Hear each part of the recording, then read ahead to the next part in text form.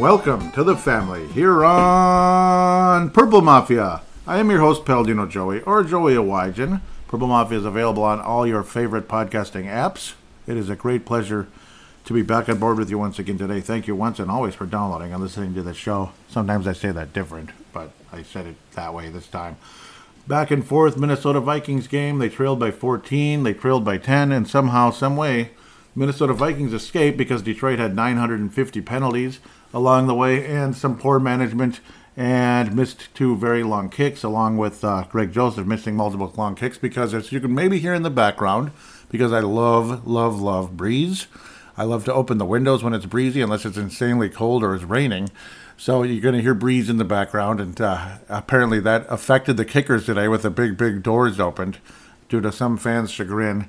Kind of funny, but the Minnesota Vikings somehow, some way escape this game in US Bank Stadium, 28-24.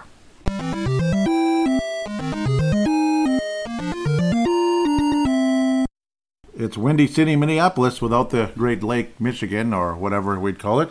There is no Lake Superior in Minneapolis, and I got the Green Bay game on live in front of me. Recording a tiny bit later than I normally do. We're a bit further into the first game, but this is my first nooner of the year, and I was walking and enjoying the weather after the game and listening to the vent line, Purple Daily, so there's a shout out to them. I don't know why I keep doing that, but okay, yeah, because it's a good show.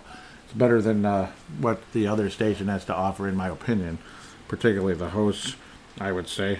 Not that the play-by-play guy isn't great for the Vikings. So, Minnesota Vikings again come out with a victory. It was kind of ugly. It was kind of crazy. It was dramatic. This is going to be a fun matchup, I think, for years and years and years to come, because every single game with Detroit so far in the Dan Campbell era has been quite a nail-biter and has been quite dramatic, and it's come down to the wire in each case. The Vikings won on the last play of the game with Detroit last year in US Bank Stadium. Detroit won on the last play of the game against Minnesota in Detroit last year. And the Minnesota Vikings did not win on the last play of the game necessarily. They scored very late. A guy that had been, overthrown and such because Kirk Cousins was rushed the entire day. Came up insanely clutch again. A guy that had been invisible in the first couple games due to this reason or that reason. What the defense gives you, this and that. And ultimately, KJ Clutch is KJ Clutch again. KJ Osborne with a great day, and obviously the big touchdown to help the Vikings win it. Not as a walk-off, but almost. Kind of, sort of. Gave Detroit a good amount of time still to have a shot. Luckily, the Vikings defense came up when it mattered most. Jalen Reagor with a catch and 2 yards. Jalen Reagor with a catch and 2 yards. And he was taken ahead of Justin Jefferson. But Justin Jefferson didn't exactly win that battle today too much either. He was shut down nicely. It just wasn't a good day overall. Detroit focusing heavily on him. And remember when teams focused heavily on Randy Moss after his spectacular 98 season? Still had some good numbers, but it wasn't the same. You didn't see that bombs away, let's roll, bada bing, bada boom. All that kind of fun stuff in 1999. Randy Moss had to work a little harder to get his big numbers. And if that meant going up the middle, boy, I don't think he liked that very much. Luckily, Justin Jefferson, not quite as prima donna-like in that category. But KJ Osborne, again, coming up as KJ Clutch. Adam Thielen focused on much more, or should I say featured much more in the offense today. Wonderful to see. 61 yards total. He did get his touchdown, his 50th of his career, the first of this season. Targeted 8 times and was a big factor for Minnesota in a game where the Vikings were playing from behind pretty much from the get-go, unfortunately. Detroit, obviously, again, Detroit, obviously, again, very efficient when they needed to be. Tons and tons and tons of fourth down conversions. Terrible on third down, so they'd get in the fourth down situations, but ended up converting on fourth down time and time again with screen passes, obviously running plays. And again, more of that technical football that I like to talk about. Almost 4.5 yards a carry for Jamal Williams and DeAndre Swift. Not big booms like 15 yard long for Jamal and 9 for DeAndre Swift. So again, no huge numbers to beef up that average. It just shows you it was Tech Mobile football. Just hand the ball off and you'll get a first down on a couple plays in a row. 3 plays in a row, you'll get a first down. It was kind of like that. That's why I keep calling it Tech Mobile football. Would have a really good running back in that game. You're pretty much like running every other 10 seconds. You're pretty much running like 2 out of 3 plays in that game. Well, it was made way back in the day, so yeah. Kirk Cousins was pressured very, very often. Only Alex Anzalone was able to get to him during the game today. 1 sack on Kirk Cousins officially, but again, hurried and rushed, and the ball was tipped a few times. No interceptions for Kirk Cousins. Jared Goff, final play of the game was the interception. Metellus had dropped it the play earlier where it's like, oh, I was just kind of calm collected saying game. And then, nope, Metellus dropped the ball. And then the next play, I just calmly and collected said game. And believe it or not, I was calm and collected because, I don't know, because I'm greedy. I want a championship. And we're so far away from the postseason. And it's so early in the season right now for me to get super excited about beating Detroit at home, even though Detroit's way better. So it is what it is. I hope you're not looking at me as some kind of cynical, arrogant jackass. I apologize. That's not what I'm trying to do. Not trying what I'm trying to show here. It's just, some of us veteran fans have seen it all. We've seen several NFC title games and ending in either a blowout or a heartbreak. And I don't know.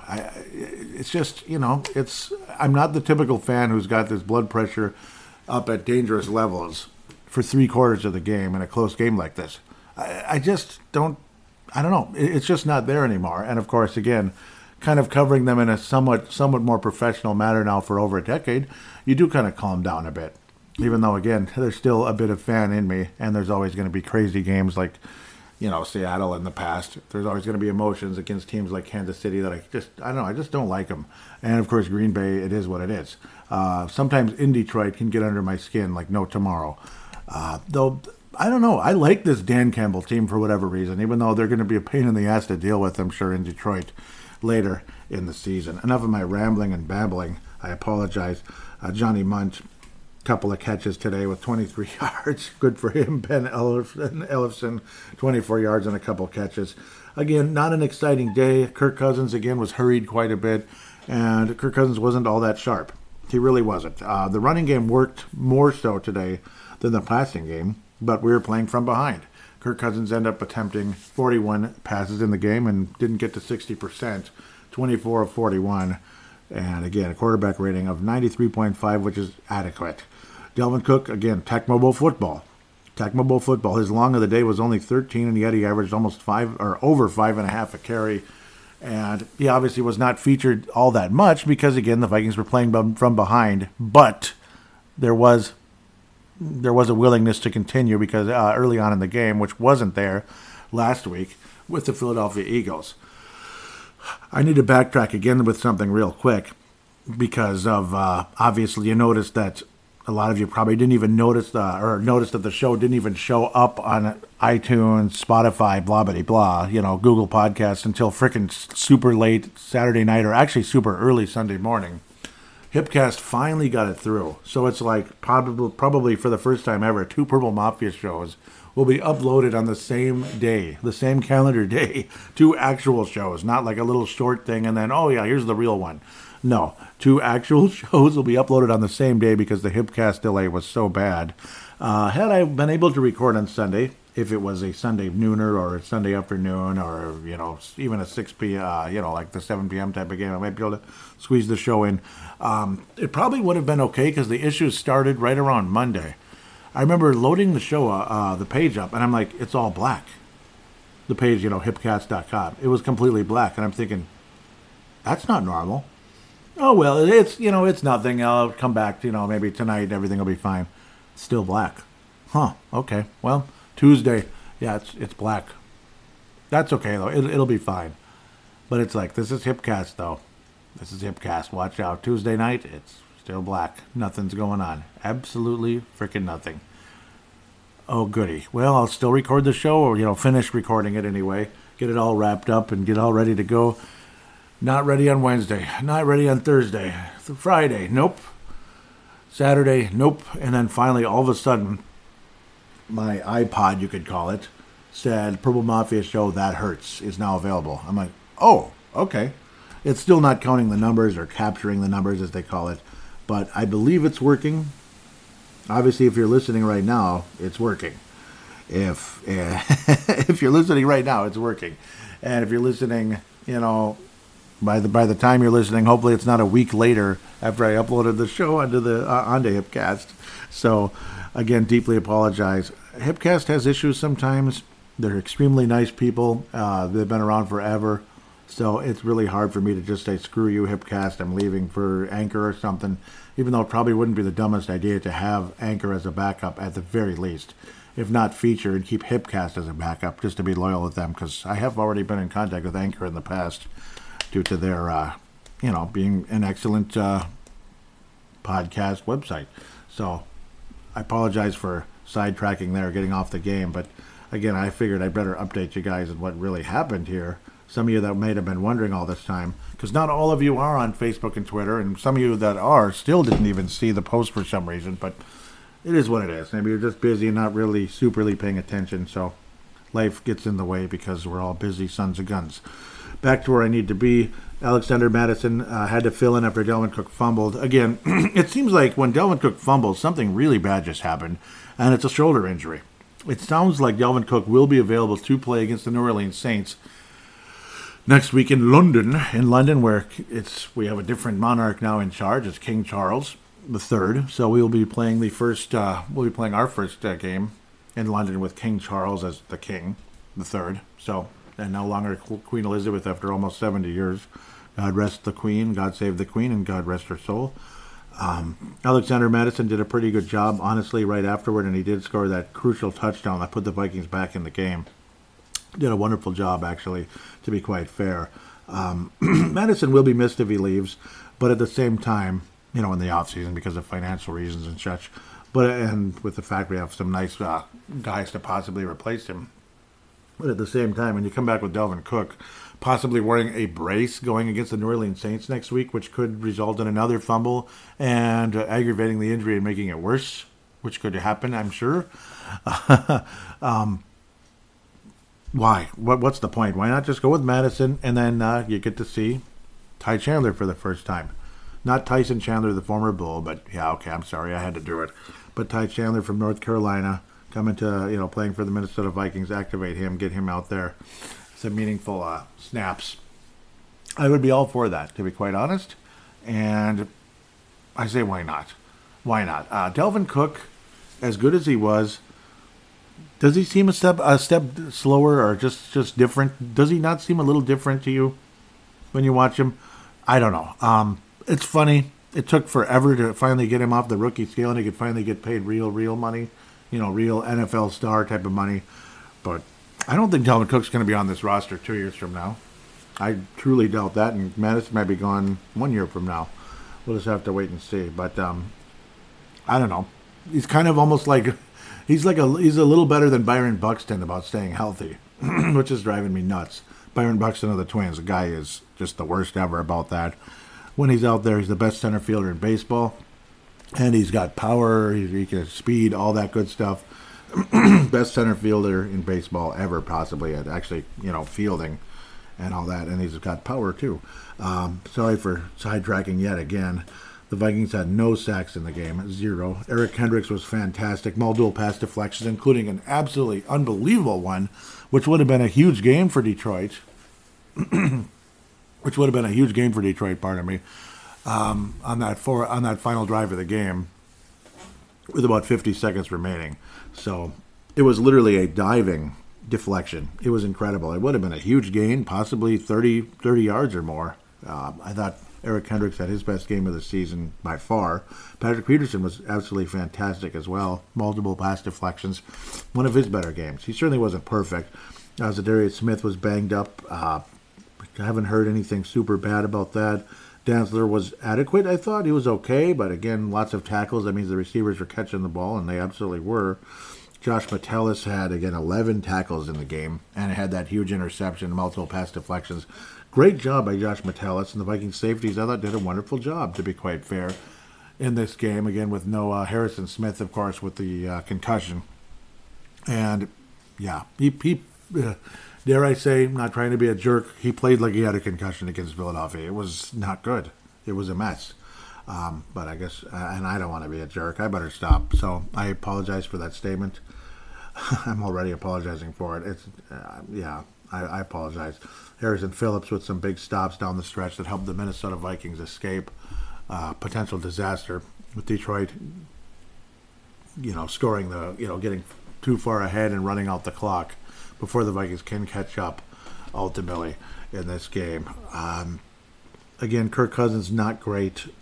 Certainly not great in this game.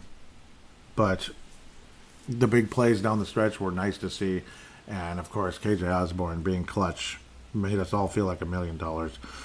Greg Joseph's 2 misses were both from 54 yards, so we can give him a pass there. It's unfortunate. It would be nice if he could make them, but I don't know. Supposedly the crazy wind outside was a factor. Ryan Wright, no touchbacks, 52-yard average on only 3 punts. A very entertaining football game, to be fair. Did it blow my socks off? Was I the most exciting guy in the history of the world watching it? Not necessarily, but it was a pretty good football game, I'd have to say. Shannon Sullivan does not look too good. I didn't think he had a good game, to be quite honest. Dantzler, adequate. I thought Sullivan was one of the weaker pieces out there, and that's unfortunate. Josh Metellus, if not for the clutchness of a certain player, obviously one way or another, should be in the conversation for the Fran Tarkington Award for this episode. No question about it. This was an entertaining football game. The other thing, though, that you'd have to come back with Detroit, as I try not to cough and choke to death here, I apologize, I don't know if it's allergies or what, was, again, the endless penalties that kept giving the Vikings opportunities and kept stalling drives for Detroit. But ultimately, it gave the Vikings more opportunities. There were, I don't know how many pass interference calls on Detroit in this game. It was kind of funny. Adam Thielen drew a lot of penalties. And then late in the game, Adam Thielen was clearly held by the same guy, clearly. And then next thing you know, there was no call, and Adam Thielen went absolutely berserk. And it was just kind of funny at the end of the day, but also sad that the call wasn't there. That's, of course, number 24, Aru Warie. Again, so many penalties on him throughout the game. And I can only imagine. Mike Hughes was burned badly. Final play of the game. Well, not final play of the game, but the go-ahead play to KJ Osborne. I kept thinking, watch, we're going to score too early, and then Detroit will drive down the field and beat us. But at least one way or another, there will be a winner. There is no stupid tie. We don't have to worry about the 3-point game crap and have to go to OT. Yeah, and first and foremost, again, you won't have to go to OT, which is, that is irritating, nerve-wracking, unless you just have a quick drive and end the game right away, just score a touchdown, which can happen. But I don't know. Going into overtime is literally a coin toss, and with this mediocre, sketchy defense, I'm not all that excited about going into OT. And Jared Goff and Detroit so happened to win the coin toss and drive down the field, which would have really sucked. But Mike Hughes looks more and more like an absolute bust of a first-round pick by Minnesota. And in our case, he was, because we ended up not keeping him. And, of course, again, the multiple injuries. And the fact he was below average, really, to be quite honest. In some occasions, he looked like he might be a little bit above average in just certain games. But other than that, ultimately he was maybe average at best with Minnesota. And the turnovers that we were all, thinking, he's gonna help provide some turnovers. That was the one thing that 2017 Vikings team lacked. So maybe Mike Hughes is a nice addition, even though we'd love to have James Daniels, the guard, that wound up with Chicago at the end of the day. And then we ended up passing on him and going with Mike Hughes. And it's like, we'll get some turnovers, and maybe he can replace some of these mediocre cornerbacks and join up with all roads closed. And then next thing you know, Mike Hughes was injured. He was adequate at times, but was injured basically, and then he's injured again, and then blah, blah, blah. Next thing you know, bye-bye. Just enjoy your time in Kansas City, I guess. And it is what it is from there. No Super Bowl for him. So no Super Bowl title anyway for him. At the end of the day, Michael Brockers. Wow, that's a stockbroker that I kind of sort of know. My dad knows him more. Let's just say from the past. Michael Brockers, just like Mike Brockers. Yeah, Mike Brocker. That's his actual name, but close enough. It's basically just about the same. Not that it matters. Very, very rough day though. Oduka had a huge penalty as well in the game that did not help Detroit's cause. And the Vikings capitalized. Again, not great management by Dan Campbell, but to be fair, his players do play for him. There's no doubt about it. There's definitely a better mood in Detroit than there was in the past. So even though he might have a little bit of knucklehead to him, the players play hard for him. And a lot of us would probably say he will remind you of Mike Tice. I liked Mike Tice quite a bit. Wasn't a great coach, but the players played for him. And you saw guys go out and play the game with passion. And you're definitely seeing that in Detroit. It's just a totally better vibe there than it was before, one way or another. And it's a start. Who knows? Maybe he'll just kind of get better and better. And I don't know. They're easier to like now at the end of the day, instead of just looking at them as complete losers like they were under Matt Patricia, to be quite fair. Not that I've said to be quite fair and to be quite honest and at this stage about 100,000 times. I apologize. Let's pass out some awards. The Fran Tarkington Award winner for this episode is going to be KJ Clutch, KJ Osborne. Congratulations. What a wonderful, wonderful finish. And again, he was overthrown in multiple cases where Kirk Cousins had to get rid of the ball too quickly. So his targets were quite high compared to his catches. But it ended up being a wonderful day at the end. 8 targets for KJ Osborne, and of course 2 huge plays. The 28-yard play and then the touchdown to KJ Osborne right after that, which it felt so freaking good. It was it just made you feel like $1 million. Actually, the touchdown was 28 yards. Felt like the other one was, but both of them were huge plays that got the Vikings down the field and into the end zone. That's why KJ Osborne, he's my favorite Viking because he's clutch. He shows up and he's clutch. He is my favorite Viking, believe it or not. Really appreciate what he did. And again, Alexander Mattison showing up when needed most. Love what he does. Absolutely love it. Obviously another candidate, strong candidate, honorable mention you could say for the Fran Tarkington Award to be Josh Metellus. Again, the interception is one thing, but he played very well in the game. Did a great job. Another honorable mention, of course, has to be Eric Kendricks. He had his best game so far this season, and Jordan Hicks was really amazing as well. He had 14 tackles in the game. He had some great plays. A lot better than last week, we'll say. A lot of these linebackers were terrible last week. This week, definitely nice recovery. Hopefully Zadarius Smith is okay going forward. We'll see about Harrison Smith and, of course, Dalvin Cook going to next week, where the Minnesota Vikings will be playing at 8:30, not 8:30 a.m., not 8:30 p.m. In the past, I kept thinking, oh, yeah, it's 8:30 p.m. Yeah, it's Sunday night. No, it's actually a.m. So have your alarm clock set, pardon me, for those of you that like to stay up late on Saturday night for this reason or that reason. Have your alarm clock set because you're going to be watching Vikings football at 8:30 in the morning. And we'll be talking about that in the next segment, along with talking about the other games throughout the NFL. Again, please give me feedback if you're not all too happy about the way I might babble on too much about the NFL Roundup. So if it's too much, let me know. If you enjoy it, let me know. I'd love to know at the end of the day. Otherwise, I guess I'll keep doing it and one way or another, unless I just get a really horrible vibe about it. The Christian Ponder Memorial, before I forget, I guess I got to go with Chandon Sullivan. I don't think he's been good since he's been here, and today was definitely not an exception.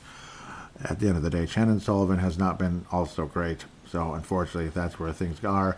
The urban legend, for me, before I, again, sign off on this segment and forget to talk about an urban legend, where is Lewis Cine? What is going on? Where the heck is Lewis Cine? Is Mike Zimmer still coaching the team?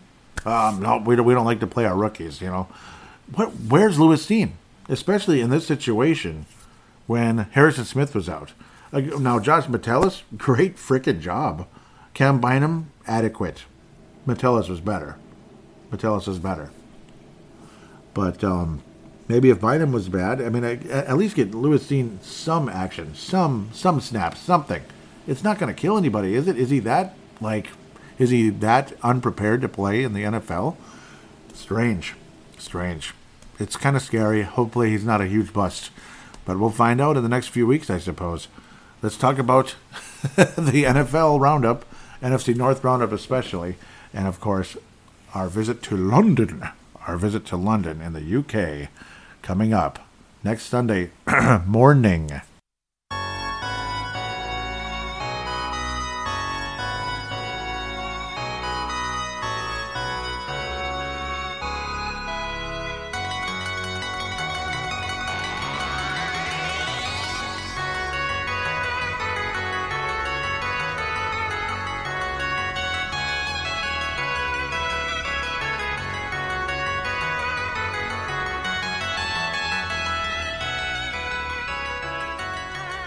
And we are back here on Purple Mafia, segment number 2. Time to look around the NFL a little bit, and of course, the Nolan Saints in London. Okay, sorry. Dearly beloved, we are gathered here to watch football. King Charles. Okay, sorry. I better keep moving. Pittsburgh and Cleveland. The Cleveland Browns finally won a game. Congratulations, Vince Germano. He was congratulating us as well about our nice comeback victory. Again, back-to-back comebacks in the game for the Vikings to win. I think you heard about that already. Cleveland with 13 points in the fourth quarter. Nice. They had they had a little bit of a lead, and then things started looking a little hairy, a little ugly, but then had a nice, solid fourth quarter and got the job done. Nick Chubb getting in the end zone. Mitch Trubisky throwing a pick six or a fumble six again, another fumble six, pardon me. Another fumble six this week. Denzel Ward recovered the fumble and went for a touchdown. So cool, I guess. Najee Harris fumbled after there was a lateral. Chase Claypool made the catch. Actually, no, Deontay Johnson, then Chase Claypool, then Najee Harris, and then he fumbled. Denzel Ward went all the way. Wrap your head around all of that. It's wonderful stuff. Jacoby Brissett, solid performance, I would have to say. No interceptions, a quarterback rating of 110. High percentage and all that stuff. 2/3 of his passes completed. Not bad, eh? A couple of TDs. Mitch Trubisky was mediocre, about what you'd expect. Najee Harris had a touchdown, but also that fumble lost. That ended up kind of wrapping things up there. But that was pretty much when the game was already doubtful. But Pittsburgh was trying to do some type of a drive, and it just didn't work out. They were just doing everything they could to try to get some kind of miracle play. Somebody breaks loose. It happens once every, 20 years or so that somebody actually breaks loose when you do all those crazy lateral plays on the final play of the game, but didn't work out that time either. Cleveland had pretty much already won it. It was mostly just adding to the score. Looks like Cade York missed an extra point for Cleveland. I'm sure Vince was not too happy about that. Amari Cooper, former Dallas Cowboy, with a touchdown and 100 yards. Good job for him. Good job indeed. Pittsburgh Steelers are kind of whatever they are, though they did start off the season fairly solid, defeating Cincinnati, but are now 1-2. Cleveland is actually 2-1. So, all right. Maybe you're going to want to keep Kevin Stefanski after all? Huh? We'll see. Chicago and Houston, that's going to be saved for much later. Tennessee and Las Vegas. Well, Tennessee and Las Vegas. Vegas sucks. They're back to sucking again, 0-3. Might as well have kept the coach that they had, but they didn't. Okay, it makes perfect sense. Josh McDaniels is great. He's just so great. Remember his success rate? You're about as good as Matthew Hackett's right now. He's actually on the screen at the moment, playing against the San Francisco 49ers, rematch of what would have been the 1989 season's version of the Super Bowl. So that was the first Super Bowl of the 90s, per se, because, January 1990, and it was, bad. It was, really, really bad. And Denver got whooped by Washington a couple of years earlier, when could have been Minnesota whooping Denver in the Super Bowl. Would have been nice, because if Washington whooped them but after beating us by the skin of our teeth, I got to think the Vikings could have beaten them as well. And 1987 would have been the happiest sports year in the history of Minnesota by a million miles. Minnesota Twins and Vikings and their droughts months apart. I'm still wishing, even though that was only 35 years ago. It's just 35 years ago. Isn't that long? Come on now. Oakland, I just call them Oakland. Las Vegas was running the ball fairly well in the game, but they had to pass the ball quite a bit because they were behind this and that. They had a wonderful second half. Basically, they scored they didn't score all of their points. Tennessee, but they were the only team that scored points in the second half, if that makes sense. Tennessee was up 24-10, and I keep wanting to call them Oakland. The Las Vegas Raiders scored 12 points. Again, the touchdown and the 2-point attempt failed. That would have possibly sent the game into OT, unfortunately, as Derek Carr tried to get to Darren Waller. Ultimately failed. On the 2-point conversion, Daniel Carlson made a couple of chip shot field goals in the third and fourth quarters to kind of keep Oakland back. I keep calling them Oakland. The Las Vegas frickin' Raiders. Las Vegas Raiders. Las Vegas Raiders. Las Vegas Raiders. Las Vegas Raiders, right? You ever heard of them before? No, I haven't. They're the Oakland Raiders, damn it. They're the Oakland Raiders. Just stay in Oakland. It's not fair. Las Vegas start a expansion team and call them something else. The Las Vegas Golden Knights for football. That would be kind of cool, too. The Las Vegas Football Golden Knights. The Las Vegas Hockey Golden Knights. Huh? Yeah. Okay. Well, Kansas City finally lost the game, and it was to the Indianapolis Colts. Right. Colts started off the year really terribly, and then they beat the Kansas City Chiefs. Welcome to the NFL, folks. Welcome to the National Football League. The National Football League. 20-17. Patrick Mahomes threw an interception and was a bit less efficient in this game. Matt Ryan was a bit more efficient in the game. Quarterback rating of about 106 and a couple of TDs, and he did not turn the ball over. He didn't turn the ball over. Good job, because first couple of games he kind of did. Juju Smith-Schuster of Casey, nice 89-yard game, but did not get in the end zone. Travis Kelce did. Travis Goofball Kelce got in the end zone. I'm just kidding. But it was kind of a mess of a game, and the Indianapolis Colts defense showed up to play a little bit. Good job. I'm happy, because I don't like the Chiefs. I just don't. Ugh, they remind me of the Golden State Warriors, and they just do. And I hate the Golden State Warriors so much. Nick Bolton, a couple of sacks for the Kansas City Chiefs. But, of course, Tyreek Hill's gone. He's the one who was constantly showboating to like Steph Curry. That's why I don't like the Warriors. Every freaking time something good happens, it's like, yeah, you got to show up your opponent. That's bull crap, in my opinion. There's a fine line between having fun and just flat out like being an asshole, like showing up your opponent. There's a fine line, and I think Steph Curry and Tyreek Hill often cross that. I just do. Oh, Joey, why are you so worried about that? Because it's annoying. I don't know. Maybe I shouldn't be. I just don't like it. I think it's low class. I just do. Good job, Indianapolis Colts hanging in there. I mean, you figure you get Matt Ryan. Hopefully they have some success, maybe even make some kind of an interesting run, but I don't know. They're not going to win anything. They're not going to win anything.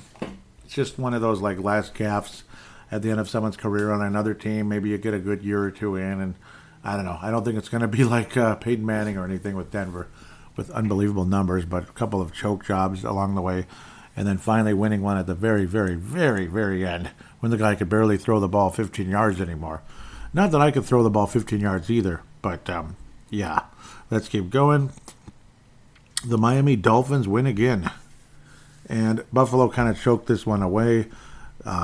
Josh Allen threw a very low pass that was a wide open potential touchdown. Unfortunately, that just was a bit heartbreaking. And wow, that just sucks. Thomas Morstead, the former New Orleans Saint,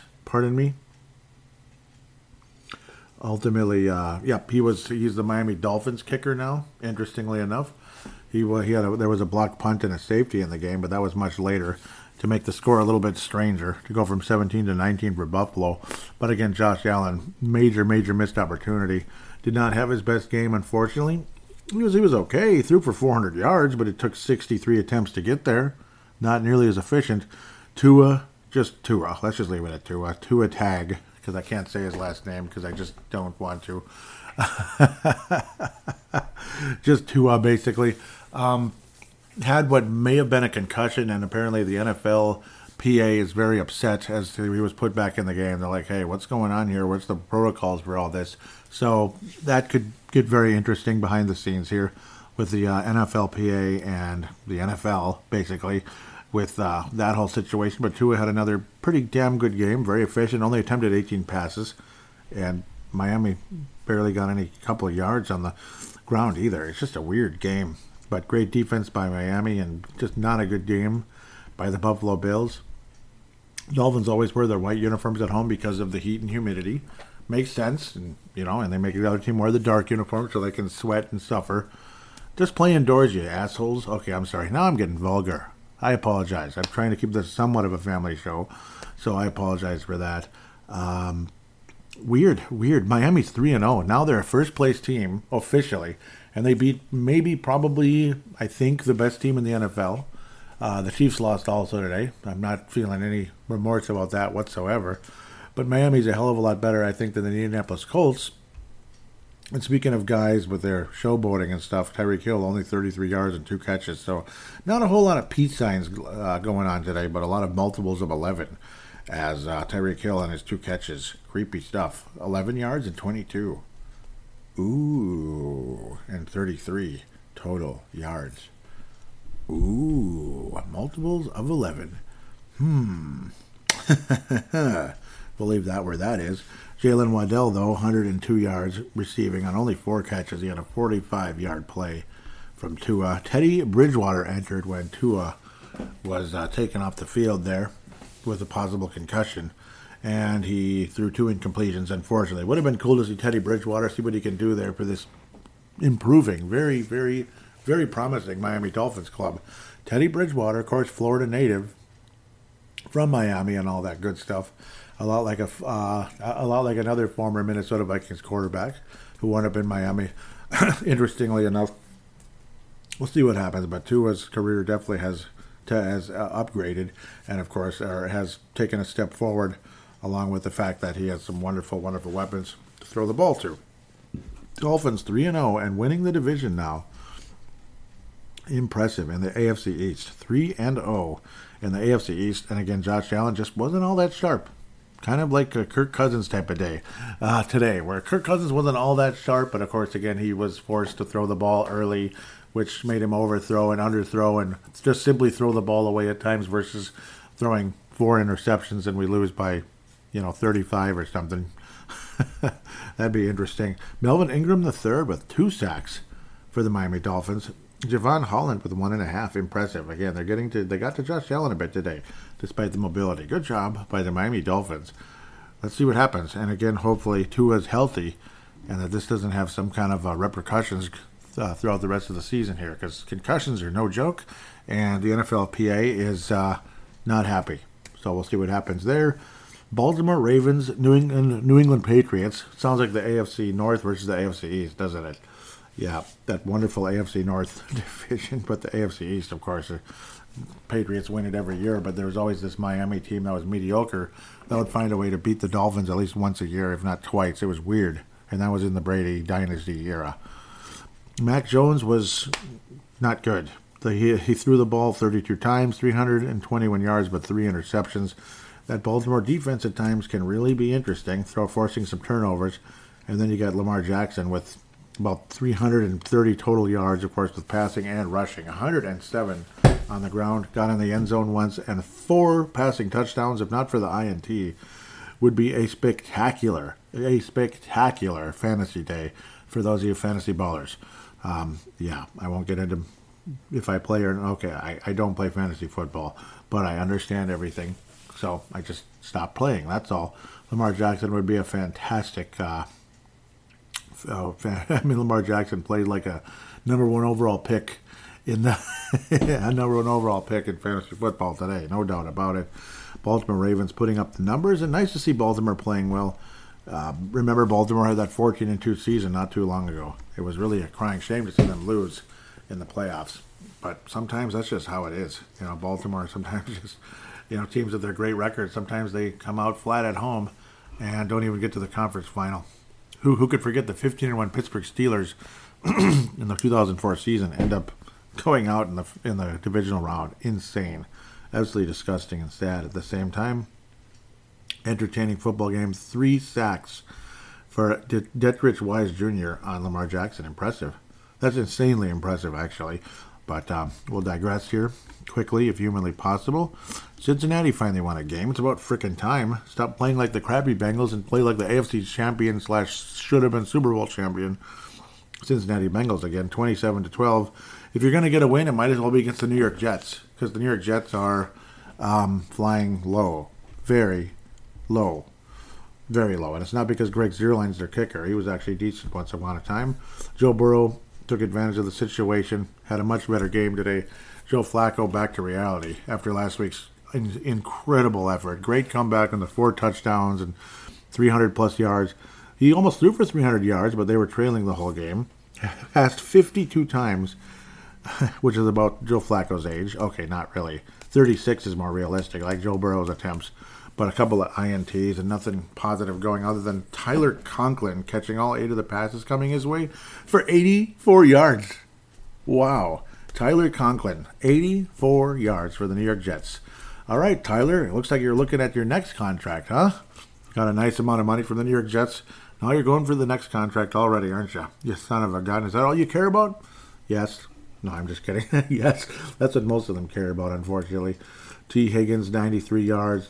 Tyler Boyd, 105 yards. Jamar Chase, 10. Yep, kind of a similar day to Justin Jefferson. Targeted quite a bit, but it just didn't work out so well. It just didn't. Only 29 yards and 6 catches. That's awful. Targeted 10 times, and only 29 yards on 6 catches. That hurts. Evan McPherson actually missed a kick, unfortunately. He's one of the best kickers in football, and Greg Zuerlein's an old wily legend. Seems like the old wily legend kickers always wind up on like the worst teams ever. Don't they, though? Haven't you ever noticed that? Like late in their career, they're still good, and they wind up on like the worst team ever, but they make like a million kicks because that team can't get in the end zone for their life. It's kind of funny. It's hilarious, right? It's real funny. The Jets couldn't really get a whole lot of pass rush on Joe Burrow, even despite that awful offensive line. 2 sacks. Good for them, I guess. We'll continue forward. Philadelphia Eagles flew high once again with their little Superman pose from Jalen Hurts, and it's 24-8 over the Washington Commanders. And they finally got their 8 points in the fourth quarter, trailing 24-0 to the Philadelphia Eagles since the half. That sounds awfully familiar. I don't know how often I've never seen this happen before. Maybe I have and I don't remember. But you ever heard of this before? Here's an urban legend of urban legend of urban legends. Philadelphia, right? 24 points in the first half last week, right? Nothing in the second half, but won the game. Good for them. Philadelphia, 24 points in the first half. Nothing in the second half, but still won the game. Good for them. All right. All right, Philadelphia. I guess that's your number, 24. Whatever that means. Number 24 has got to mean something, right? I don't know. I guess. Jalen Hurts threw for 3 touchdowns, 340 yards. Great game. Did not turn the ball over.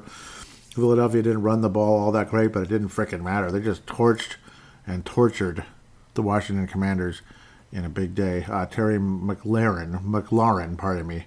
Yeah, McLaurin. Not McLaren, not the expensive car.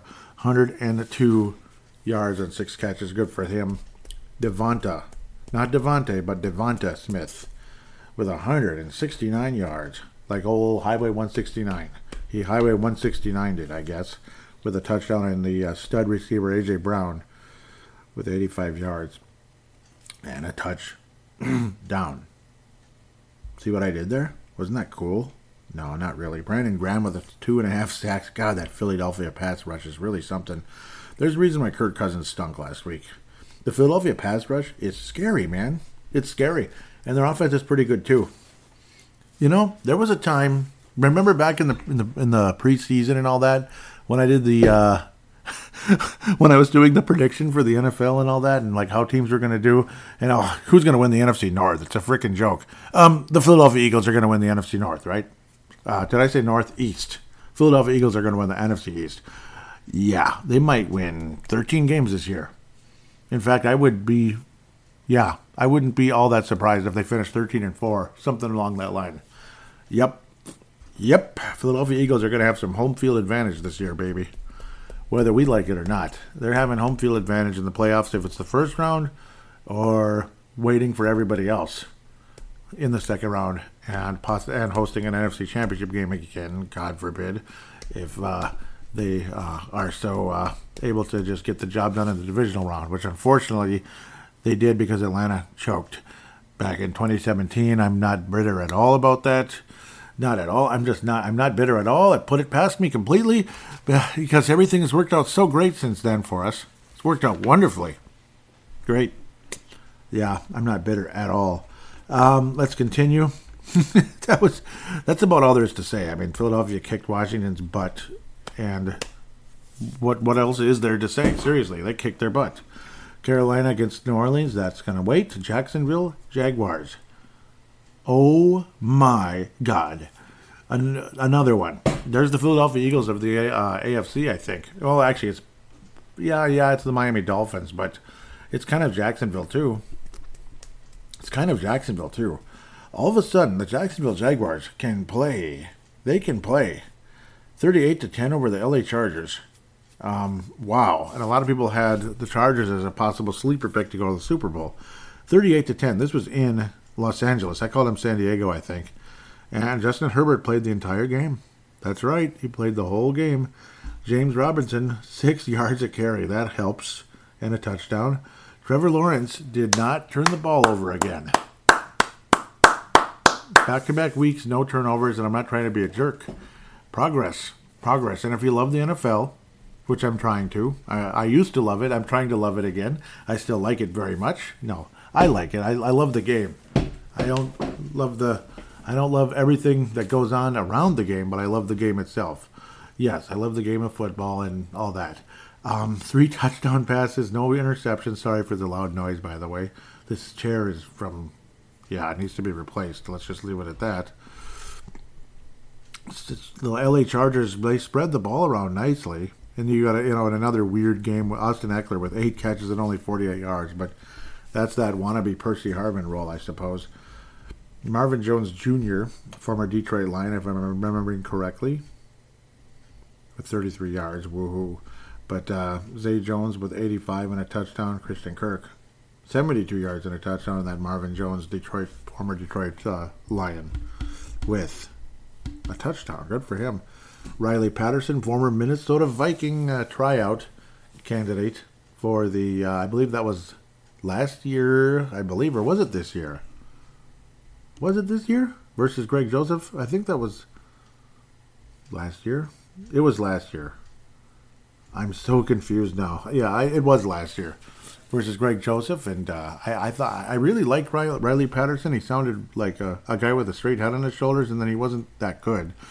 And the next thing you know, it couldn't have been this year because Greg Joseph, everybody loved him. He was booming everything. It was like no competition hardly. Yeah, Riley Patterson, I thought he might actually knock out Greg Joseph, and then he didn't. Now he's with Jacksonville, and he's doing okay.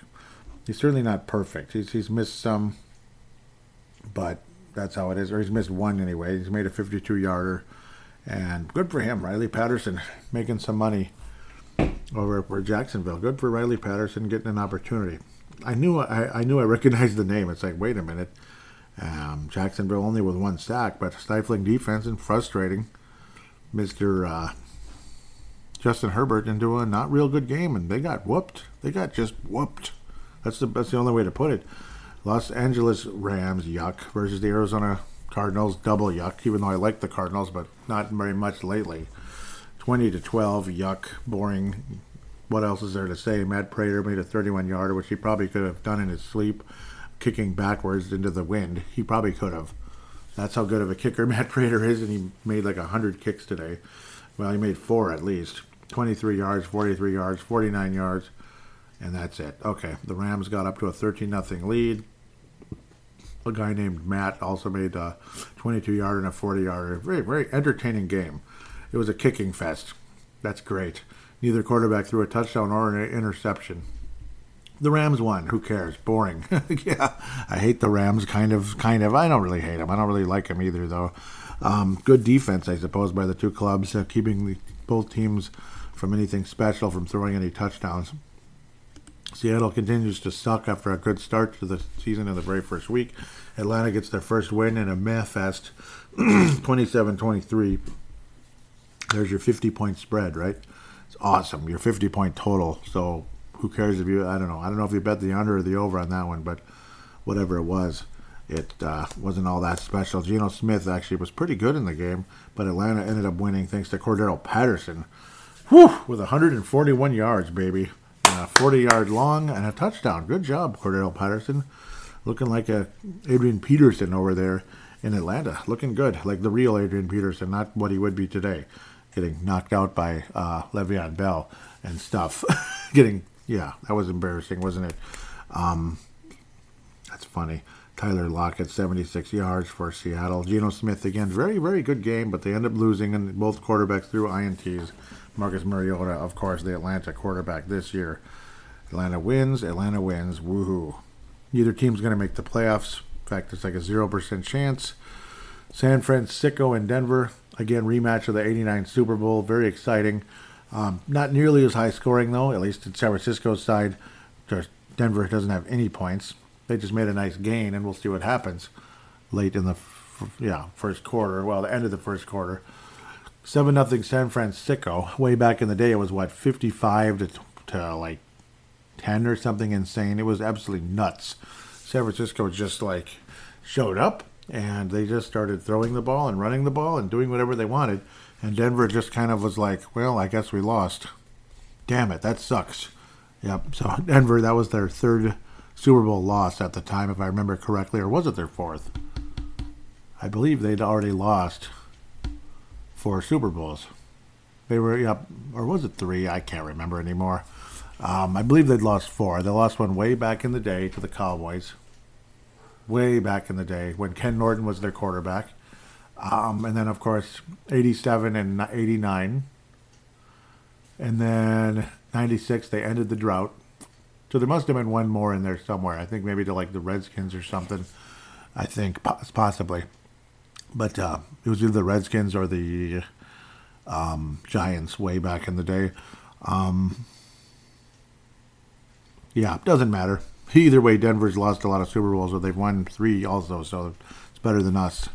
It's a lot of Super Bowl appearances, too. It's crazy. It's epic, actually.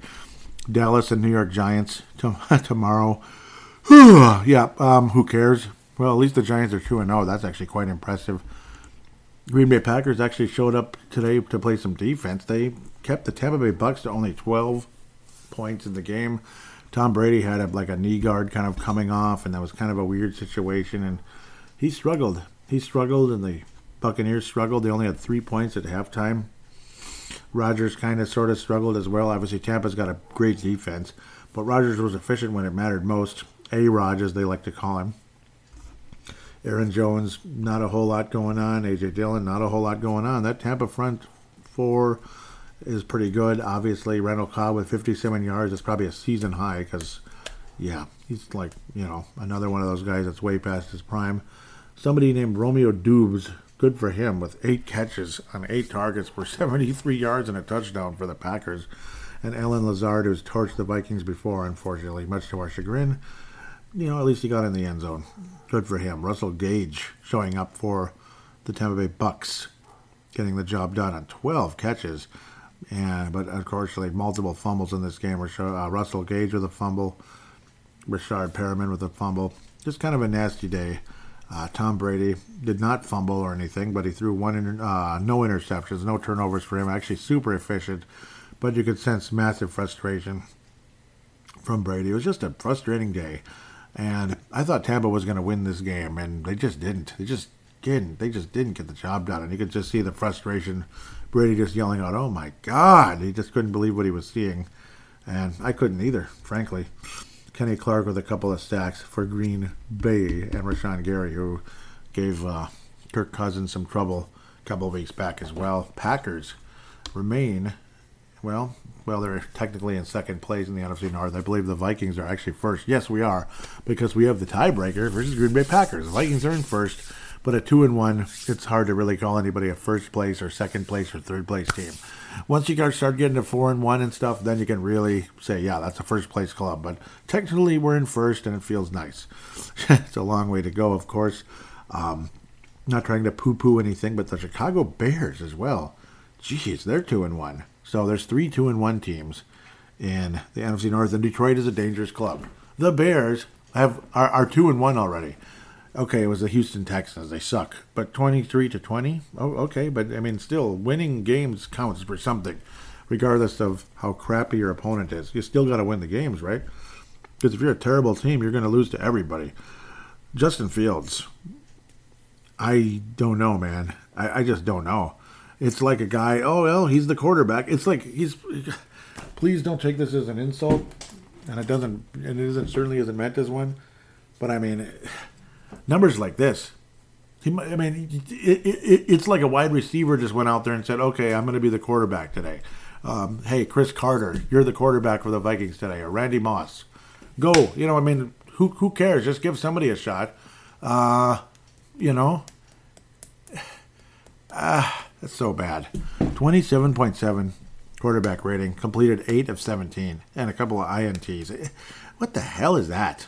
Khalil Herbert, though, with 157 yards on the ground and 2 touchdowns. There is your Walter Payton Award of the day. No doubt about it. Khalil Herbert with the Walter Payton Award of the day. Justin Fields is the, what would the guy's name be? Cade McNown Memorial. Cade McNown, remember that? 3 and out, boo! 3 and out, boo! That was Cade McNown in a nutshell with the Chicago Bears. Oh, Justin. Come on, Justin. You can do better. Justin Fields looked so good when he was coming into the draft, but he has been, for the most part, yucky. Needs work, Justin. Needs work. Come on now. And I'm not trying to be rude. And even Davis Mills wasn't real good either. Bears defense getting a couple of INTs on him as well. Davis Mills was one of those nice little, diamonds in the rough, so to speak. Those mid-round picks that actually end up becoming something decent at a quarterback position, which really doesn't happen very often. Chris Moore with 63 yards receiving. Dameon Pierce was able to run the ball in the end zone in a pretty good game. 4 yards a carry on 80 yards. Not bad. But Khalil Herbert was definitely the star of the day. Offense and defense. He was the man for the Bears. And we'll see what happens. The Bears. Of course, the Vikings played the Lions. That's the other NFC North. Let's look at the Nolans Saints. The Nolans Saints put the lemon in the tomato juice. We're heading to New Orleans. Actually, we're not, but we're playing New Orleans. We're heading to London. Let's get the chicken pot pie going. Let's get the shepherd's pie. What was that? The Whitbread Pale Ale. Oh, my God. That stuff was so good. Oh, one of the best back in the day. And it's gone. I don't see it anywhere anymore. I don't know if it's out of the U.S. or completely gone. But I believe it was called Whitbread Pale Ale. Or was it just Whitbread Alt Ale or something? Because it was brownish, a brownish colored beer. I forget what it was called. It couldn't have been Pale Ale. Now I want to look it up. But, oh my God, it was so good. Oh, I remember having it at a place called, Whitbread Performance. It was a place called Sherlock's Home in in Eden Prairie. It was called Whitbread Pale Ale. But it wasn't pale, though. Okay, well, it wasn't pale. It's coming back, supposedly. After a decade of two it was so good. It was such a good beer. That's what I got a kick out of, though, is how it was, it was brown.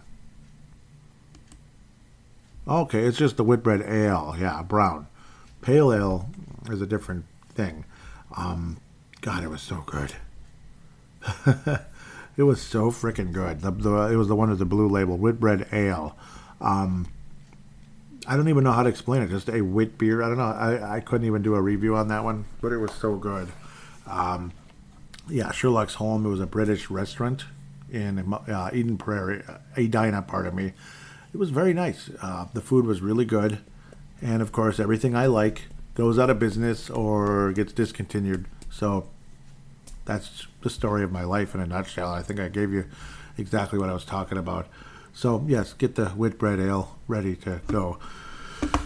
Sorry. New Orleans Saints today lost to the Carolina Panthers. They lost to the Carolina Panthers. Man, I wish they played like this when they play the Vikings next week. We'll see what happens. Jameis Winston throws interceptions. He does. He threw the ball 41 times, and he had 2 interceptions. Alvin Kamara, last time he played the Vikings, 6 touchdowns on Christmas Day. Jingle bells, ho, ho, ho. Oh my God, I was pissed off. And he was just rubbing it in our face. And so was your best friend, Sean Payton, who's the future Cowboys coach, I think. Some people would like to believe that. Baker Mayfield didn't turn the ball over. Baker Mayfield didn't turn the ball over. Congratulations, Baker. Congratulations. It took you like 6 years to do that, but you didn't turn the ball over. Good job. Christian McCaffrey, 108 yards on the ground. Doesn't get better than that, does it? Good job. Baker Mayfield also completed a 67-yard pass and ultimately touchdown for Laviska Shenault Jr. Rolls right off your tongue. Doesn't it, though? Christian McCaffrey rolls right off your tongue as well. And when he's actually freaking healthy, which is like Byron Buxton level, he's actually healthy. Good job. Got in the triple digits very easily.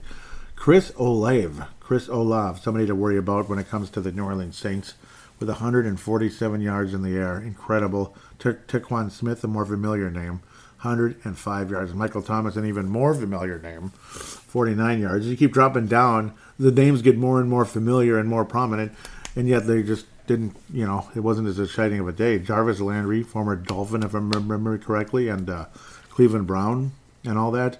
22 yards and 2 catches, but only 5 out of 5 targets, though. Jameis Winston was and is a mess. He throws for 1,000,000 yards, attempts the ball many times. Sometimes he'll have some prolific numbers with the touchdowns, and the next thing you know, he's got 4 or 5 interceptions to boot. Remember the 30 touchdown, 30 interception season? Unprecedented stuff. Well, he threw 2 interceptions today. So Minnesota Vikings cornerbacks, get to work. Metellus, let's go. Metellus, who had a couple of INTs today. Let's get some more interceptions. Josh Metellus, get a couple more INTs. Or Mr. Sullivan, get to work, Sullivan. Shannon Sullivan, get some interceptions. Patrick Peterson, come on now. Come on, Patrick Peterson, get some interceptions. We need you. We need you, buddy. New Orleans Saints 23-13. 23 wins, 13 losses, 0 ties with the New Orleans Saints, dating back to 1968. Saints were a little bit later bloomer in the NFL. They sucked forever. That's why the Vikings in the 70s stomped all over them. They were literally called the Aints. They were called the Aints in the 70s with the paper bag, and I believe into the 80s as well, even though they got a little better and made the playoffs. And in the 70s, they had a good quarterback. That's the sad part, Archie Manning. But the Vikings beat them up pretty good most of the time. We actually lost our opener, though, in 68 when the Vikings were pretty good already. 20-17 in New Orleans. Isn't that the darndest thing? We lost. What the heck? Then we won the next 6, dating all the way up to 1976, a 40-9 stomping in Nolens, where we did put the lemon in the tomato juice. Yes, we did, with maybe some Tabasco sauce to add a little flavor and some pepper, black pepper. And that coarse salt on the side and some celery salt. Oh, okay, sorry. Vikings then lost to New Orleans 1978 as the Vikings were starting to get old and crappy, unfortunately. Okay, that's really disrespectful, but we weren't as good anymore, okay? We got to the NFC title game that year and got beat. We just didn't do anything after that. We got beat by the Cowboys, and then things got worse and worse from there. Age really was taking over at that stage. New Orleans Saints actually, won a couple of games in a row in 83. That's the worst Viking team ever. And 85, with Bud Grant as coach, we lost to the Saints in the Metrodome. Ouch. On the 24th of November, right around Thanksgiving week. That sucks. 86 Vikings, a lot of people believe that was one of the best Vikings teams of all time. Couldn't get it done. Unfortunately, Vikings whooped up and destroyed the New Orleans Saints in New Orleans, which we didn't do many years later, unfortunately. 44-10. That was the beginning of an awesome playoff run in the 1987 season, of course, again. Vikings, obviously, decent playoff history versus the Saints. Decent playoff history, then unfortunately, very heartbreaking playoff history. With the one we lost was the most important, and it was just a devastating day, to say the least. That was a wild card game. The Vikings were only a wild card team because we lost all of our games where we had our replacement players. We had the worst replacement team, I guess. We went 0 for 3 there. And then many, many years later, the Culpepper-led Vikings with their 11-5 season, finishing terribly because of Culpepper's high ankle sprain. Unfortunately, we lost 4 games in a row there, and not to mention the team played like crap as well. The Vikings' pass defense was just going down the schmuckers. Packers beat us up real bad along the way as well. Vikings lost so many. Yeah, the Vikings lost 4 games in a row after going 11-1, and ultimately 11-5. That was so devastating. So we didn't have home field advantage in the NFC title game. So I'm still bitter about that, of course. But we did beat up on the Saints. We had the number 2 seed, and which counted for something back then. Up until just a few years ago, beat a New Orleans Saints team that looked kind of up and coming and promising with Aaron Brooks at quarterback, and we beat them easily, 34-16. We're going to the NFC title game, and we all know what happened after that. At least most of us do. I don't want to go back into that again. A terrible 2001 Viking team that was not getting along at all. 28-15 loss on October the 7th. And then again, saw a few wins in a row. The Vikings since defeating... What just happened? No, this is wrong. Okay. No, the Vikings had some bad luck against the Saints for quite a while, particularly after getting defeated in that heartbreaking game that kept me up all night. The 2009 season, but 2010, yeah, you know what I mean. 2010 dated NFC Championship game to the New Orleans Saints, the most incredible game in the history of this series. And then we lost a total of 4 games in a row to this club, pending that devastating loss. I mean, season opener. For the first time ever, we actually lost to the same team. It's like, wow, we get to play them again. Oh, we beat them. We beat the Kansas City Chiefs in 1970. Oh, we beat the Dolphins in 74. Wow, that's so great. That meant so much, right? We beat it's just who cares? We beat the Falcons in 99. We beat the Giants in 01. But then we did lose to the Saints in 2010. So, okay, that streak was over. The Saints whooped the Vikings in December 18th, 2011. Horrible Viking team. The second 3-13 team, and both of them had the name Les. Both coaches had the name Les, so the Vikings went 3-13. So don't ever hire Les again, because it's you just add one more S and it's less chance of winning. 20-9 loss in New Orleans in 2014. That was kind of crappy. A developing, improving Viking team. Drew Brees was in his historic run of throwing for 700 million yards a year. Okay, about 5,000, and 50 touchdowns. Those kind of years when he was setting every record there was at the time. Until Brady just kept playing until he's 60. 2017, the Vikings defeated the Saints in the season opener. Very promising day with Sam Bradford at quarterback. Everybody was pumped up and excited. And the next thing you know, we beat them in the playoffs as well. With the Minneapolis Miracle, of course, another incredibly historic thing. I mean, I'm going on and on and on and on and on here because there's so much fun history with this team. One very devastating part of history, of course, again, super devastating. And the Saints were a pain in the ass to play. I remember that in like 08, 09, you could just sense it was going to be a crazy day between the two teams, because I remember 08, the Vikings, it was a mess. Somehow we won that game. I would easily trade away that worthless 2008 game to the Saints if it meant we would win by 3 points instead of lose. It's just, I don't know. I'm still haunted by that one, as you can kind of tell. I'm literally still tortured by it. Tortured. It hurts so much. That game, not to mention the Atlanta Falcons game in January 99. I haven't watched like a full minute of that game since. Not one full minute of that game since that year. I'm not even kidding. I can't do it. I won't. October 28th, 2018, Vikings lost to the Saints there. Again, Vikings were not the same. Somehow we beat them in overtime in a crappy 2020 season. Nope, that was in the playoff game. What am I saying? That was the fun, entertaining playoff game. Yeah, we lost in 2018. Yeah, in 2020, we did lose to them. That was the one we lost. I'm getting mixed up. But that fun playoff game the Vikings had with the Saints, where Mike Zimmer made a really cool adjustment, moving his great defensive ends inside to terrorize Drew Brees on the inside, and it worked. It worked. It was really cool, and the Vikings defeated Sean Payton, Drew Brees, and the New Orleans Saints, and it was Drew Brees' last hurrah, really, as being a decent quarterback. After that, Drew Brees couldn't really play anymore, but it didn't matter. Merry Christmas, Alvin Kamara. Here's 6 touchdowns, which is a record, dating back into the 1930s. Could be Alvin Kamara's great-grandfather, basically, at that stage. Somebody that would be about that generation. Great-grandfather. Yeah, that far back. 6 touchdowns, maybe even great for all we know, because Kamara's not an old guy at all. It was so stupid. It was so stupid. 52-33. Let's move on. So let's hopefully believe Minnesota Vikings can do better than that this time around. I apologize for taking so long, but there was so much history.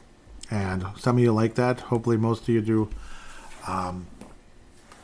Why shouldn't the Vikings be able to win this game? It's interesting. Vikings have won in London. We're 1-0 in London, if I'm remembering correctly. It was against the Pittsburgh Steelers, mediocre Steelers team. This Saints team isn't that good, and I can't imagine Alvin Kamara getting 6 touchdowns, or even he might get 1 or 2. In fact, I'm just about certain he'll get something, just because, and he's always been a problem for the Vikings. And he was on that team in 2017, so he's getting a little older. Yeah, he was a rookie at the same time as Mr. Dalvin Cook. So that was a heck of a running back draft. Joe Mixon and Kamara, Cook, and a few others, if I'm remembering correctly. Vikings should be able to get the job done. Will Dalvin Cook play? I'm kind of thinking he shouldn't, but if he does, he's not going to play much. You just know he's going to maybe get less than 10 snaps in the game anyway, or 10 carries, pardon me. He'll get more than 10 snaps if he does play. But he won't be used as a whole lot of, he won't actually see the ball a whole lot. I think Alexander Madison's going to carry the load in the game regardless, one way or another. Carolina had a pretty good game passing against the New Orleans Saints, even though they, obviously Lattimore is a spectacular cornerback, but he's kind of a jackass, and things have been getting worse and worse with him lately. So we'll see what happens. Christian McCaffrey was able to run on them pretty well, but it's Christian McCaffrey. He's obviously an elite player. But so is Dalvin Cook, and Madison obviously is a very capable running back. I expect a balanced attack against this club, honestly. And if Kirk Cousins continues to be more aggressive, this could be a fun game. Minnesota Vikings should be able to win the game in London. Final score, something along the likes of, I can't go too high. It seems like we're just, I don't know, but maybe this is the day Justin Jefferson goes off again. He probably will, which would be a lot of fun. Justin Jefferson, maybe he'll eclipse the century mark again. But I think KJ Osborne's going to be more involved again, now that you can see what he can do once again. It's no joke. With that, Vikings win 27-24. Minnesota Vikings win by only 3. But Jameis Winston's going to have some mistakes yet again. I don't trust him. I think the Vikings win by 3. Maybe it's higher, but that's just a guesstimation. Vikings will win by at least 3 and defeat the Saints in New Orleans and go up to 3-1. We'll see what happens. With that, we'll take a quick break and hear from you guys in Fan Interaction.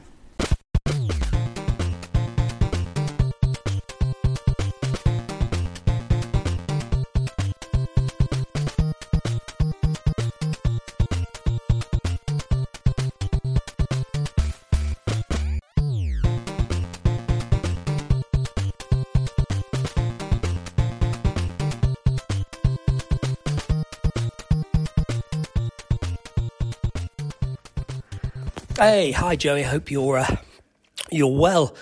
So 2 contrasting weeks. Week 1, a lot of optimism, a great performance by the offense, and solid from the D as well. I think certainly impressed me that week.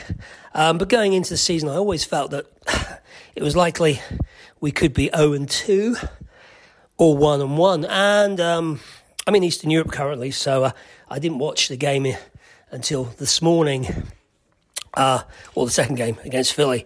And after going into the first game, it was like, maybe we can sneak a win in Philly. Although I did feel our chances of securing a win there were fairly remote. And unfortunately, I've just watched the game and it was like, holy hell, that was pretty painful to watch. I mean, the only way this team, obviously, is going to win games this season is by having an explosive offense. And that kind of blew apart last night, unfortunately. Philly have a fairly predictable D. and we couldn't do much against it. 3 picks from Cousins. Cook got nothing going, so it wasn't impressive, and obviously it put way too much pressure on the D, which was always going to be suspect this year. I didn't have a great deal of faith, certainly in our corners. Was impressed in the first game where the rush was very impressive against the Packers. But hey, it is what it is, isn't it? I mean, I think, like you, I was probably more in the camp of let's just blow the bloody thing up after last season and rebuild. Clearly, the Wilfs felt they had a team that was competitive. And if you look at the weapons on board, then yes, offensively wise, it is competitive. Defensively, we are a fair way from having a solid defense. But it is what it is, isn't it? Looking at the schedule, it's pretty soft, especially at home. So I don't see any reason why they can't win 7 or 8 games at home. And if they can pick up 2-3 on the road, then there's every possibility of a trip to the playoffs finally again. But let's see where we go. Right, I look forward to hearing the next podcast. And I will say, Skull, brothers and sisters, you take care. And let's get a win against Detroit. And I can't thank you enough once again. Mad Martin returning yet again to talk about the Minnesota Vikings. And, of course, we did get that win versus the Detroit Lions. Again, Mad Martin out of Northern Scotland. Mad Martin, Dave Martin out of Northern Scotland. Now we're heading into your neck of the woods to play the New Orleans Saints. So definitely looking forward to hear what you have to say about that one for sure. But, and, of course, the Detroit game. Get to hear that one, a bit of a back and forth, certainly, between the Vikings and the Detroit Lions. Luckily, we got the job done. And I do believe the Vikings could take care of business with a lot of home wins. I was like, wait a minute, am I picking undefeated at home? That might be a little bit far-fetched, but maybe. I mean, maybe that's a possibility. We'll have to wait and see on that one. But it's a possibility. Like you said, at least like 7 wins or something at home. Yeah, I think that's quite doable. And hopefully some road wins. And then they get this even, what do they call that? You know, it's like even sight, basically. I believe that's how they call it. Like the Super Bowl is when you're playing, neutral site between the two teams, the Vikings and the Saints. Obviously, that could never be the Super Bowl unless there was some kind of weird bubble year again, like there was with in like basketball or hockey. 2 teams that would have been in the Eastern Conference normally faced off in the Stanley Cup Finals in 2020. The Tampa Bay Lightning, 2021, pardon me, Tampa Bay Lightning and the Montreal Canadiens. It was pretty weird because I don't even know how that happened. It was the darndest, weirdest thing, but that is what happened. And then, of course, we'll move on. Tampa Bay did get to a 3rd straight Cup final, but did not get the job done, losing to the Colorado Avalanche. Why am I talking about that? Because Brave the Wild has a season opener coming out soon, a season preview coming out soon. Check that out, Minnesota Wild podcast. Can't wait to get that one going. But yeah, hockey season's coming around, basketball season's coming around. So got some work to do with those as well. Timberwolves Explosion and Brave the Wild. Free plug, I guess, to myself. I don't know. Shameless plug. I'm sorry. Ooh, KJ Osborne says, thank you, Jesus. Well, yes, amen. Thank you, Jesus. And good job, Mr. KJ Osborne. I'm not following him? What kind of fan am I? Okay, well, I'm following you now, KJ. KJ Clutch. That's your new nickname, KJ. KJ Clutch. And I called you that last year, too. And, well, nobody else is copying me, so that's maybe a good thing. It says mine. It's mine, right? I get to call him KJ Clutch forever. It's a Purple Mafia nickname for Mr. KJ Osborne. Yes, thank you, Tanae Brown out of New Zealand. We'll get to the Twitter account now, at Purple Mafia Show, at Purple Mafia Show. Again, also do check out the links in the show description. There's our ways to help the show out. Crypto.com, there's a link there to show I referred you. And also Paladino Live is the referral for Viget, Viget.com, where you could do basically, it's like play money for sports betting. It's, you're not using real money, but you could win real prizes. What do you think of that? So let's get to, again, Tanae Brown, thank you so much for retweeting. Tanae Brown out of New Zealand for retweeting the most recent episode 377. That hurts. Like Jalen Hurts, it hurts. And then there was all the struggle and waiting forever for the show to come up. Malcolm McSween also retweeted the show. I believe Vince Germano did as well.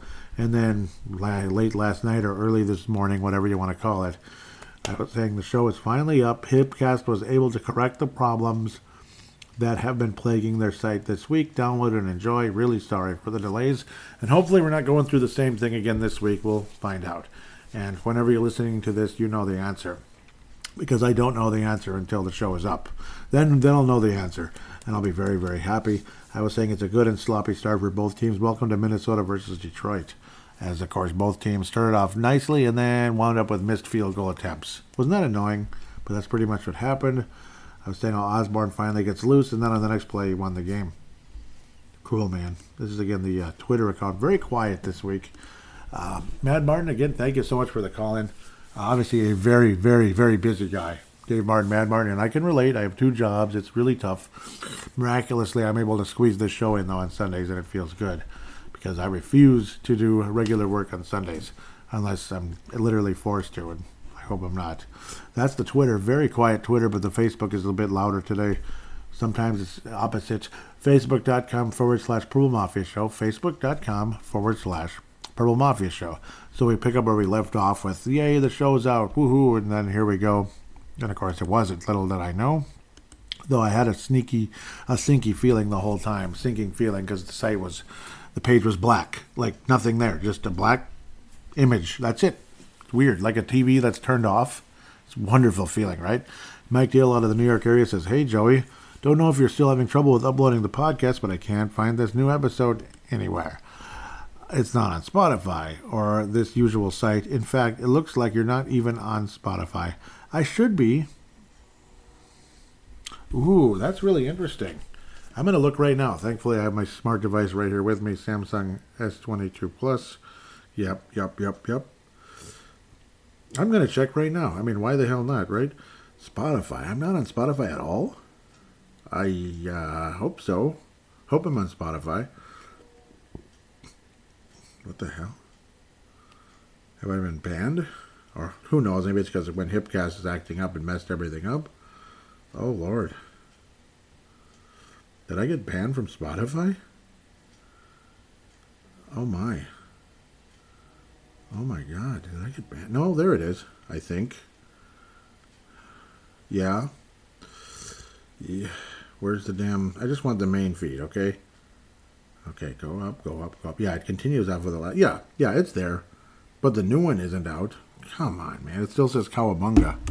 So the new one is not up on Spotify. What the heck? But Cowabunga did come out. Interesting. Very interesting. Very, very interesting. Oh, it looks like I got five-star ratings. That's nice to know. Thank you, guys and gals and all of you that have done that. I really appreciate that. So, because, Spotify app, all you can do is put a star rating. But those of you that have, I can't thank you enough. I wish I could get it to show exactly what's going on, but I don't know. That's life, right? Gosh. Well, it's there. It's just behind, which is annoying. Well, what are you going to do? Now I'm really curious. I think they're all there, right? I'm going to look up Brave the Wild. What the heck? Yep, there it is. Isn't that cool? Yeah, I mean, sometimes it's just good to know. It's important to know, like, what if something is really messed up and it's not working at all, and I didn't even know. One time something was way behind. I think it was Spotify, or was it Audible, one of the two. Yeah, Brave the Wild, but I haven't done a show for a really long time. There will be one coming up very soon. Okay, well, anyhow. That's very interesting, though. But yeah, so it is on Spotify. Am I able to provide a link where the episode is up? Unfortunately, it wasn't up at all. There was nothing I could do at the time. So that was really frustrating. Mike Dill responded with, no worries, just wanted to make sure you're aware. Same thing for the Stitcher site. Yeah, Stitcher, yep. Well, basically, if Hipcast is down, that's it. You know what I mean? Because Hipcast distributes to all of them. I am connected with the same, they call it an RSS feed, basically. Consider the RSS feed like an artery, right? And then Hipcast is the heart. If the heart ain't pumping, there ain't no blood going through. Like the blood is the podcast itself, like the files. This file, that file, this file, that file. That's the blood moving through the artery. And then you're the organs, you could say. Like the blood going to the organs. See? As weird as that sounds. Does that make sense, though? How it just kind of pumps it out this up? Actually, no. The organs are the different podcast apps, and then you're like the, you're the main customer, so to speak. You're the body. You're the body of Purple Mafia. Yep, you're the body. See, the organs. So the heart is the heart is Hipcast. The artery is the RSS feeds. And then it pumps the blood. Yeah, the show is the oxygen molecules, okay? Each different episode is the blood or whatever. And then the organs are the different apps. Okay, I think I've made enough silliness, but it makes sense, right? I was saying how it sucks, and I was saying not to mention this show was harder because I was, I had an odd schedule with that one. So that just was even more devastating. Put all that extra time and maneuvering around and all that. And then the frickin' show doesn't come up until like Saturday night when the game happened on Monday night. Like, ugh. I was saying, it's finally up and blah, blah, blah. Here you go. I'm really happy, really, really sorry for the delays. Thank you so much for your patience or something along those lines. Mike Dale says, maybe the people running the site are also Viking fans. And they're also traumatized and are trying hard as defense mechanism to mentally block out how poorly they played on Monday, convincing themselves it never happened, kind of like that scene from Spaceballs. And that looks like Rick Moranis there with those nerdy glasses. No, go past this part. In fact, never play this again. Gotcha there, big time. That's funny. Yep, Rick Moranis. Uh-huh. Mark Carlson says, I am looking forward to this episode, but I will probably have to sit on my hands as I've been checking and rechecking. Siri thinks I have problems. What little does she know? Ha ha ha. Keep calm and carry. Yep, and that's the conceal and carry image there. Gerald String out of Nebraska. Mark Carlson, of course, out of Iowa. New York is where Mike Dale is from, but the state, not the city. Gerald String says, I know I'm checking every 5 minutes. And guys, thank you so much for caring as much as you do. That is, and yep, Mark says me too. You guys, thank you so much for caring as much as you do. You don't know how much that means to me, honest to God. It's actually quite humbling, to be quite fair. Yep, there it is. Mark says, it's here. It's here. It's really here. Thank you, Joey. Looking forward to this episode, especially because it seemed like it was banned or canceled episode, which would have made it a collectible. Kind of like that one Beatles album, but it's actually here now. Thanks. Yep, you're very, very welcome. I swear there was an episode that never existed because the file got destroyed. It was the review of that New Orleans Saints game the Vikings lost in 2010. I'm beginning to wonder if I'm pretty sure I did the review. Yeah, I just did that in a different location. The other one, the 2017 Saints game, I think I did that from my parents' house because I forget what the reasoning was, but I couldn't record it at home. I had to go to my parents' house for that one. It was really strange. I don't know if I think my laptop was down or something. I don't know what happened. It was, or like something with my work situation. Something weird, but there was a reason why I had to do the show from my parents' house, if I remember correctly. And it was weird, but it was cool. It was the only time I actually recorded on their desktop computer. It's the darndest thing. But yeah, 2010. That's the episode that would be the secret episode that never existed, because when the Vikings lost to the Saints team, I had recorded an entire show. It was literally done. I didn't hit the save button because I don't know what the heck was wrong with me. And this computer had so many issues already at that stage, and it blue screened.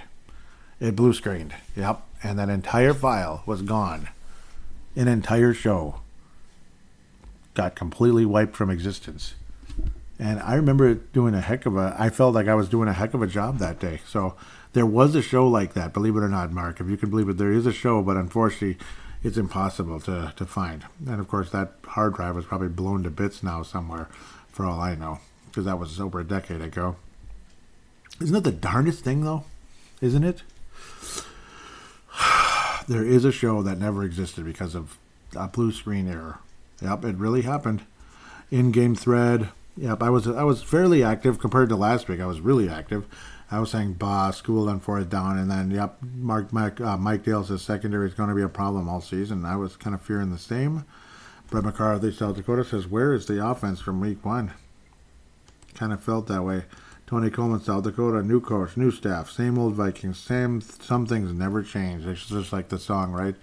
Mike Dale says, right now, none of these corners or safeties get passing marks. They couldn't cover a pool with a tarp, much less a wide receiver. Ooh, I like that. Mike Dell says at least one of his attributes is Kirk is an accurate passer. Nope, this effing team. Yeah, Kirk was inaccurate, all right, but he was pressured a lot. But yeah, I know, it was annoying. It was really annoying. Dave Vicky says defense struggling again. It's time for a turnover. Yeah. Eric Mustard says SOS, same old stuff. Yep. Mike Dale says too effing easy. The secondary is putrid. Donatello better get a clue and fast. Mike Dale again says, yeah, not sure of this one. Lions are seemingly stronger this season, and we're a Jekyll and Hyde team. Not as confident going in this one. Yep, yeah, a lot of us were like, this stinks. Todd Vandermeer said, oh, yeah, Todd Vandermeer from Indiana, right? Cool. Good to hear from you, Todd. Hope you're a listener. Yeah, I hope you're still a listener. I'm pretty sure you were before. Yep. Sometimes he's kind of in and out. I miss you, Todd. Be more of a regular again. I miss you. He says, wow, same old Vikings. This is already embarrassing. Yeah, it was getting really bad, wasn't it? I was getting worried in that fourth quarter. Cedric Paulding, another one that's been missing for a while. I miss you, Cedric, out of Mississippi, Purple Mafia Hall of Famer. Oh, love you. He says we're gashing them, running the ball, and we go away from it to end up kicking a 56-yard field goal. Yep, and then we ended up missing it too. Mike Dale says Vikings are lucky. Prater would have nailed that. Yep. That was, of course, the Lions kicker. Yep, and he was there for a while. Matt Prater's the best kicker there is. Brett McCarthy says, looks like this game will get out of hand fast, and it sure felt like it. Do not like the offensive play calling. The defense is weak. Yep. And Brett at the beginning was saying, good morning, Skol. Hope we look better than Monday night. Hope to see more Cook and Madison. Yep, and yeah, you nailed it all there. Big time, Brett McCarthy. You deserve a star for this show. Finally, a stop on fourth down, says Mike Dale. OMG, what a comeback for Brett McCarthy. Need a stop here. Yep, when we got that stop. Yep. Mike Dale says, the fact Campbell knows our secondary is useless just goes to show it's not much of a gamble that the Lions have picked up the first down 4 out of 5 times on fourth down at midfield. Pathetic. Yep. Leland out of Iowa says this might be tougher than a lot of projections. Definitely a different Lions team of old, different than them anyway. Let's add another division win. Thankfully we did. Let's go to the post-game reviews, conversations here, and then we wrap up the show as we head to the end here. Tony Coleman, yep, I opened things up saying 2 double-digit comebacks and KJ Clutch is back. That was pretty fun. Tony Coleman out of South Dakota. Hall of Famer, no doubt about it, says, the heck? I have to admit they surprised me with that win. The play was so sloppy and lackluster throughout. I didn't imagine they could pull it out. I'm very pleasantly surprised, but I'm equally nervous for the New Orleans and London. Yep, me too. I'm nervous because you just never know. And Jameis Winston can be pretty good. Brett McCarthy says, nice comeback. Cedric Paulding says, I'm glad we won after a sloppy start, but this team showed no quit. I'm proud of them. Skol. Yep, and yep, very much so. Agree with you there. And War Damn Eagle, right? I miss you, Cedric. Yep. He loves the Auburn Tigers. And definitely not the Roll Tide Roll. No, I'm not a fan either. Mark Carlson says, I stopped listening late in the, that must be Paul Allen, right? Late in the fourth quarter, and I missed the comeback. Oh, look at you. Later, a text came in from one of my boys telling me the news.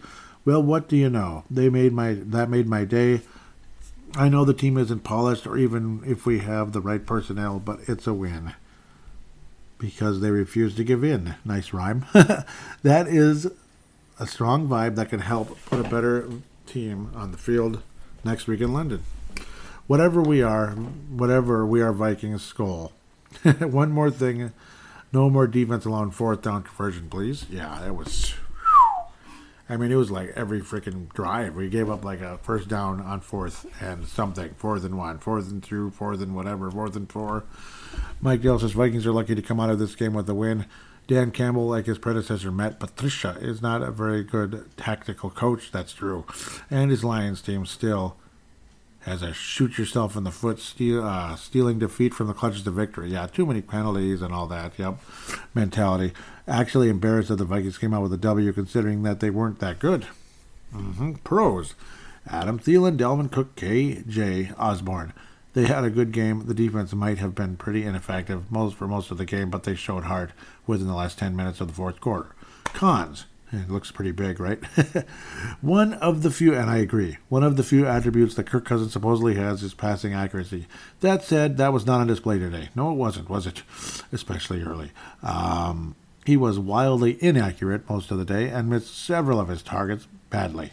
One of which, a wide-open K.J. Osborne that he had badly overthrew that could have gone for 6. That would have been so cool. That said, he didn't Amber Heard the bed on the last drive that the Lions gave their poor kicker and a crap head coach gifted him. I guess I have to give him credit for having clarity of mind to throw the game-winning dagger to K.J. Osborne, even though Osborne was wide open again by a country mile. One of the few clutch moments I can recall from Kirk. Yep. I understand that, and I'll jump in real quick before we continue. It was nice to be in that position. Like, wow, we actually could win the game here. Having the ball like that with 1:10 left. I was so excited, like, in that sense. I was finally feeling good for a little bit. Again, not that excited, but, like I was saying at the beginning of the show, I'm not, like, jumping all over the place. But it was still, like, this is cool. We actually could win the game now. This is great. Continuing what Mike has to say here, I felt bad for Irv Smith Jr. last week because everyone was piling on and getting on his case for the drop pass against the Eagles. He looked like he was back on track afterwards, however.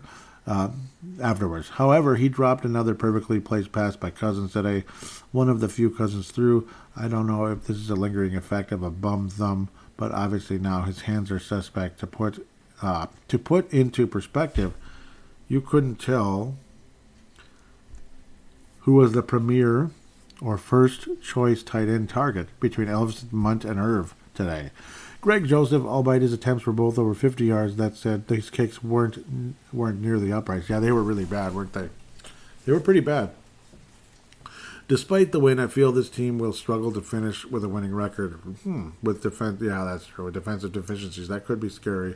There's no pass rush despite having guys like Zadarius Smith and Hunter. The secondary seemed useless in pass coverage in large swaths of the game, coupled with the fact that they're also not very good at stopping the run. That's not a formula for success. I feel like I should be a lot more upbeat about this come-from-behind win, but it feels like the Lions simply gifted them this just by having such a losing team culture for most of their franchise's existence. Except in the 50s, though, right? This team is like papering over the cracks win. Oh, yeah. Skull, I guess. We'll see how they do against the Saints in London next Sunday. Yep, I hope so. And I can understand the frustration. I can completely understand the frustration and the thought process. It's like maybe like using bubble gum and duct tape to repair a big hole in the wall, that kind of thing. So, yeah, it's I can understand the frustration. It was fun. At least it was an entertaining football game, but maybe I'm an idiot for saying that it's more or less, they barely won, that kind of thing.